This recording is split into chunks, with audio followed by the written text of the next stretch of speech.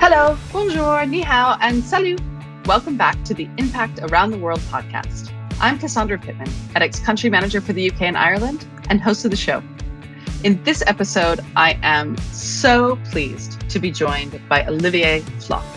Olivier graduated from edX in 2007 with a master's in management. He is now a marketing professional with over 10 years experience across food, skin, and hair care brands at Unilever, where he currently serves as a senior sustainability manager across the entire UK. He supports Unilever's marketing teams to define, embed, and activate a sustainable living purpose that is true to the brand roots and products and relevant to the people it serves. Enough from me. Please enjoy my interview with Olivier Floch. Olivier, lovely to have you here today. Lovely to see you again. I know it's been too long. For the benefit of our audience, Olivier and I met, gosh, how long ago did we meet, Olivier? Like 6 years ago? Yeah, so I think we met now 7 years ago because you were instrumental to my career shift. So I remember very well when we met. Oh, that's really kind. Yes, we met. One of the many hats that I wear for edX is providing some executive coaching for our alumni, and I know we had some sessions, and you came with a desire to move into sustainability, and you quickly made that happen. So let me back up for the audience. Why did you decide to work in consumer products marketing? What was that decision like in the beginning, and then can you take us on the journey from when you decided to move from selling shampoo to working on sustainability? I think I started working in consumer goods and marketing probably because I was attracted to this world. There wasn't like a very I wasn't convinced I wanted to do that from the age of like 12 or anything. But I think I was quite interested by and fascinated by the sheer size that these kind of businesses have. And it's something that's been quite consistent, even especially now that I work more in sustainable transformation. And I think I was also very interested in what marketing is, which is that marketing is about understanding what people want and understanding how to influence people into desiring a product. And the good thing about consumer goods is versus, for example, more complicated industries, because I work quickly in automotive industries, is that the marketing is a bit the lead role. So it's really about the marketing, and Unilever describes itself as a marketing company. So I was like, okay, I want to know about marketing. I'm going to go to the self-proclaimed best marketing company in the world, and that's why I joined Unilever. And I really enjoyed this double talent that you grow, which is both understanding how people live, what people want, and also how to influence them. And then this is when we actually met because I was not happy. So I was not happy because I think I was just not finding probably enough purpose in what I was doing on a day-to-day basis. And I think it was deeply personal, but I wanted to contribute something that was giving me more energy, but also giving back more. And so this is how, we structure the coaching approach. And during the coaching, we had lots of twists and turns. And at some point we clicked. I clicked and said, okay, I really want to work in sustainable transformation. And this is how I started operating this career shift in sustainable business and sustainable transformation. And since so that was about 7 years ago, you did another course at Cambridge in sustainability. How instrumental was that further education in your ability to make the career change, do you think? So that's a very good question. Because when I considered doing this extra, so it's a postgraduate certificate when I considered doing this extra diploma, I sort of consulted a lot of people. Some people say, well, you shouldn't bother. You are in a company that has already kind of a lot of expertise in sustainability. And some people say, well, it's also a good opportunity to accelerate your understanding of the field. And I decided to go more for that rationale and invest into doing this extra diploma. So I really saw it as an accelerator of my expertise in sustainability. So the fact is that the role that I have right now, and I think that most of the roles that I will have in the future, will probably always have an anchor in business, in strategy, which corresponds to my sort of original skill base, which I got at EDHEC around management. But I think sustainability was something I wanted to add as a big layer to my profile. And the fastest way and sort of most serious way of doing it was to do an extra diploma. So I'm really glad I did that. I think it gave me a lot more credibility with the people I interacted later. Gave me a lot faster understanding of issues. So yeah, no, I think that was the reason.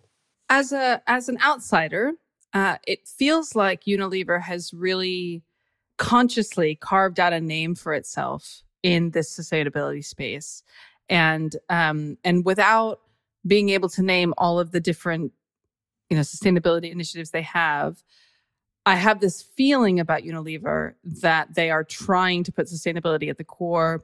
And I guess if I can expand the definition of sustainability that we tend to think about it, not just sustainability, but just kind of a positive social impact. Would you say that those are values that are lived at every level of the organization, or is it still kind of a learning process and a development process?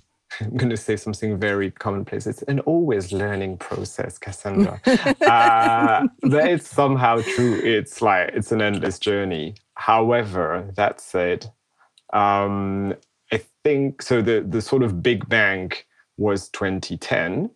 The first big bang of sustainability was 2010, and it was still sort of somehow, unfortunately, early days for embedding sustainability within businesses. And it took a solid, I would say, 5 years. And that's me talking, but I would say it took a solid 5 years to kind of start trickling down in the culture of the organization and throughout the sort of more various layers.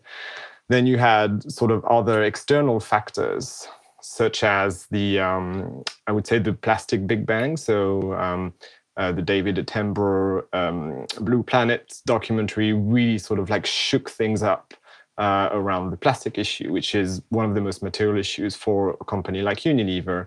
And although there were already lots of initiatives in the organization, I think it really pushed the organization to go further. And to your question, everybody in the organization to live and breathe it. I think the thing that I'm mostly proud is when you look at Unilever now, and its new sustainability strategy, which is called the Compass, and the way it's structured across the organization, it is a lot closer to the business than it was before. So before you had a sustainability strategy a bit on the side and a business strategy. Business strategy being the most important thing. A sustainability strategy a little bit kind of okay, I'm going to try to do this thing at the same time, but not exactly sure it's going to work. When you look at this business now, it has a blueprint, I think, for a lot of other organizations to follow, where sustainability and business are completely integrated. You have dedicated sustainability strategies for each of the large divisions of Unilever, which means that it's a lot closer to the actual issues that each division has, because a food business will not have the same problem as a home care business. And that's something I've been really, really, really influencing on, because I've been working on pioneering different approaches of embedding sustainability strategies within the business. And we sort of trial many different things, but the things that work the most are the ones that are the closest to the business. And I've been working on trialing this for like many years now. And I'm really, really proud because this is now the blueprint across the organization for sustainability deployment.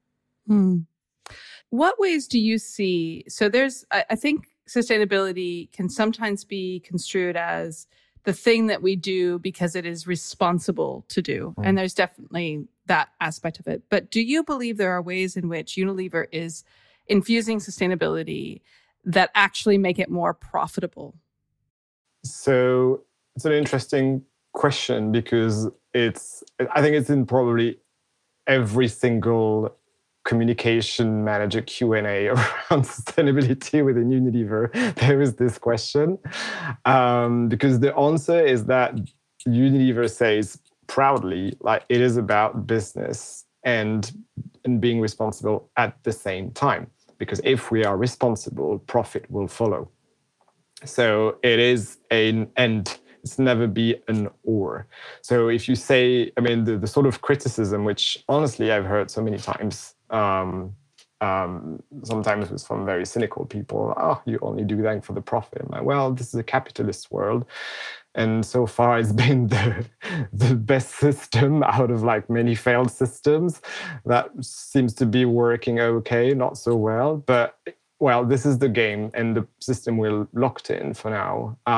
So if you take that as a starting point, then it's, profits are not a wrong thing. And the answer that Unilever has is, well, if we are doing the responsible thing, profits will follow.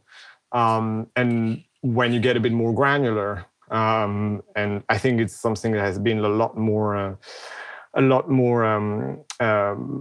of evidence in the recent years, is that sustainable brands or brands that are perceived as being more sustainable by consumers are brands that are winning in the marketplace. So if you look at a brand like Dove, which is one of the, and I say sustainable in the sort of wide terminology, so both environmental and social. But a brand like Dove is one of the strongest brand equity of the group.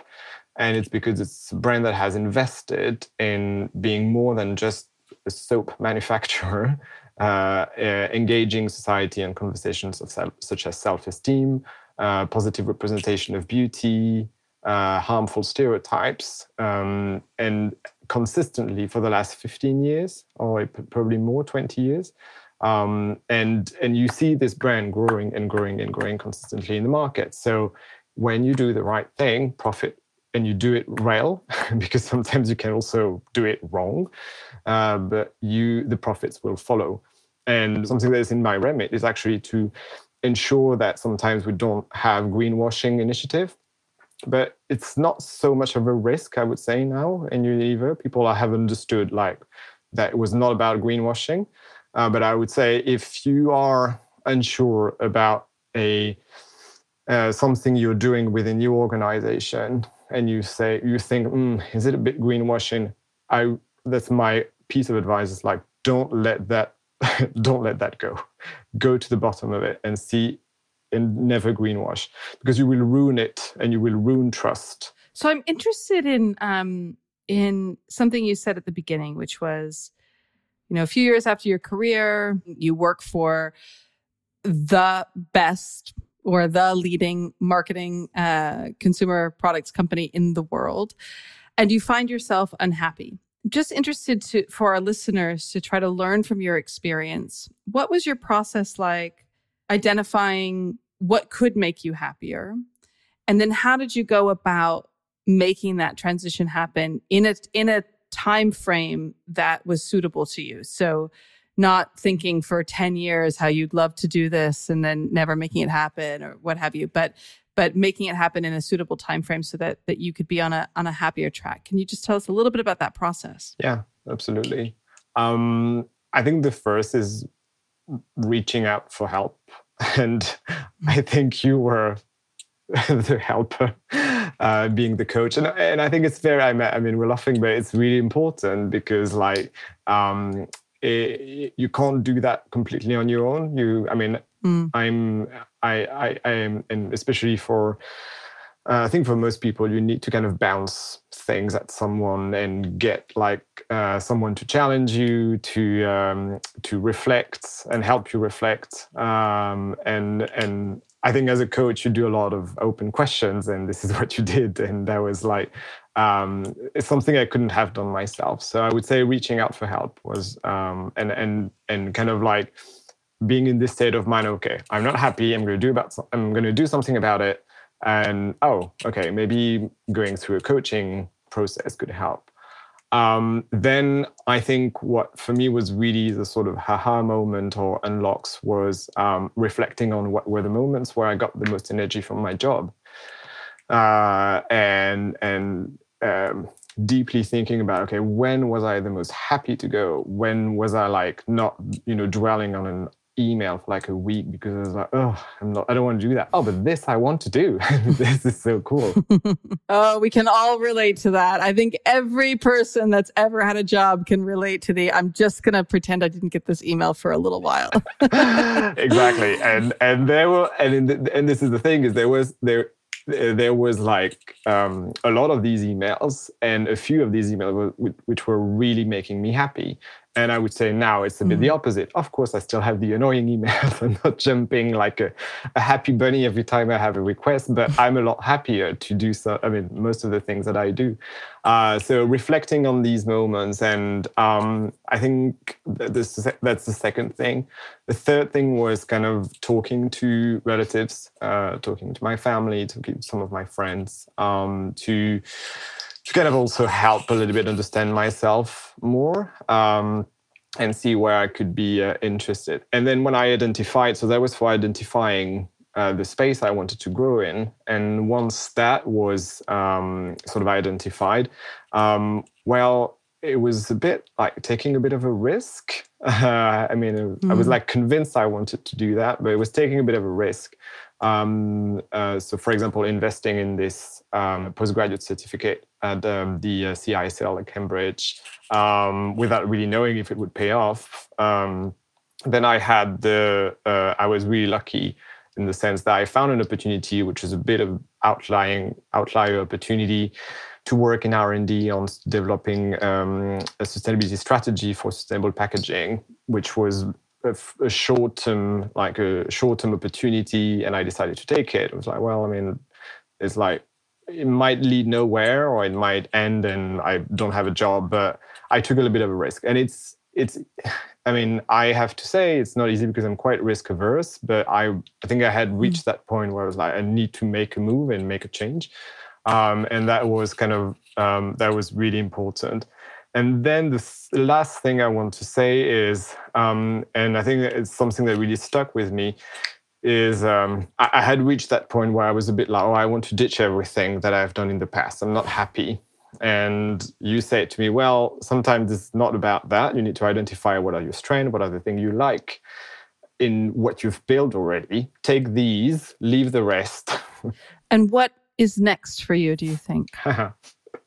That's a good question, because I think it's, so it's been now 6 years, 6-7 years. And it's a little bit like, what's the next, as you say, what's the next step? And something I could be either through maybe gaining more leadership and more influence. It could be, for example, going out of Unilever and doing and doing something still in the same space, but helping other companies. I think the bottom line is I'm driven by impact. I want to have an impact because this is what kind of like gives me energy. And the idea is like right now, what's next for me is really reflect on what's my next step, and identify where am I going to get the impact that I want, and at the same time get the same level of energy and happiness I get from my job. Do you have any advice? As you're somebody who is working on infusing sustainability, making sustainability work for the business and for different parts of the business. Do you have any advice for people who might not want to have a sustainability career, but who care deeply about this issue, but how they can go about infusing a little bit more sustainability into the way that they work, into their businesses, or into their lives? It's a good question. There is a personal dimension to it, which is that, and it's something I remember when I did this program, the postgraduate certificate program, that was talked a lot, is that infusing sustainability in your work you can't really do that if you're also not really infusing a little bit into your life. And I would invite everybody to kind of do these two things at the same time. And I mean, you can't be perfect, but it's at least doing stuff that will make you feel like you are more in line with your values. So, for example, I became most of my diet is vegetarian or vegan. I have a bit of flex, but it's something that for me was very in line with what I wanted to do. Because most of these sustainability problems, they're systemic problems. We're not bad people who want to like destroy the planet. We're just trapped into systems. And the more people understand that and are keen to kind of to drive this system to change and pull the right levers, the better it will be. So I think is without completely changing your role, it's understanding what is the impact of your role and the impact you can have, and then grow from there. When you and I first met, let me think. So if it was 7 years ago, I don't think the Brexit vote had happened when we first met. How has that, if at all, the fact that we now have left the European Union, affected you, either your business or you personally? From a business perspective, I would say that I don't know enough about how it's been affecting Unilever, but it's a multinational. So most of the business is outside the UK. It hasn't really changed anything. Of course, I can't deny it's been very complicated for a lot of people within Unilever who had to adapt to this. And there's been a lot of work done in, for example, the supply chain to prepare for the Brexit. I know that there was also a choice to kind of simplify the structure, which was a double structure, both in the Netherlands and the UK. And it was decided that first they would move to the Netherlands, which was rejected by the shareholders. Then they moved to the UK. So now I work for a fully legally British company. But I think the sort of main impact is that whilst before it was easier,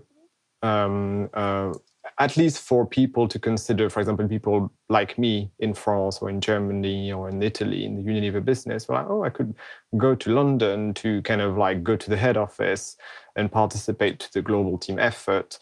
It's a bit more difficult to think this way when Brexit has when Brexit has happened. I know it's made easier because multinationals can sort of have international talent coming, but it still makes it difficult. So of course, lots of impact.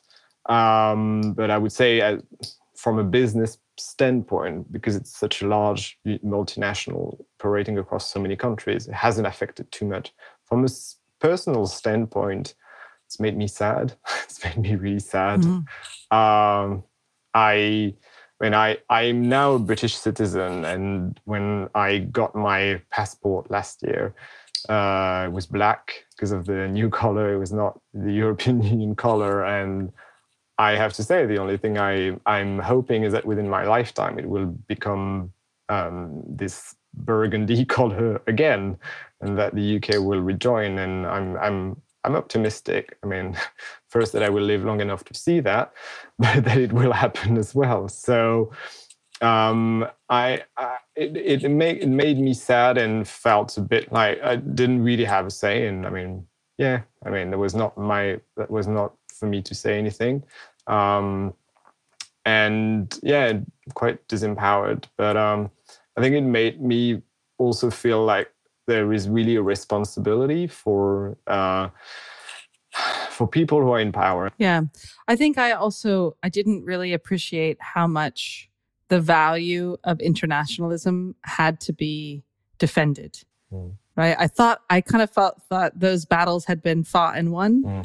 And probably like a lot of people got a bit complacent about that. So I'm trying to do my part as well. Olivier, if people want to learn more about Unilever and what they're doing with sustainability, or just about the field of sustainability overall, where do you think they should go? So first, the Unilever website. Sounds a bit lame. I'll go to a corporate website. But apparently, according to the comms manager, it's one of the most visited corporate websites ever. And it's true, it's pretty cool. You have a lot of good content on there, lots of articles. And I think it expresses Unilever's vision on sustainability in a very kind of like approachable, fun, understandable way. So I would definitely go there. There is also a Take Action Hub. If people want to understand what, for example, some of the brands are doing and how they can get involved, there is for, let's say, organizations or let's say startups who have new technologies that want to contribute to sustainable transformation of some of the technology structure we rely on. There is an open innovation portal. So there are lots of kind of points of entries.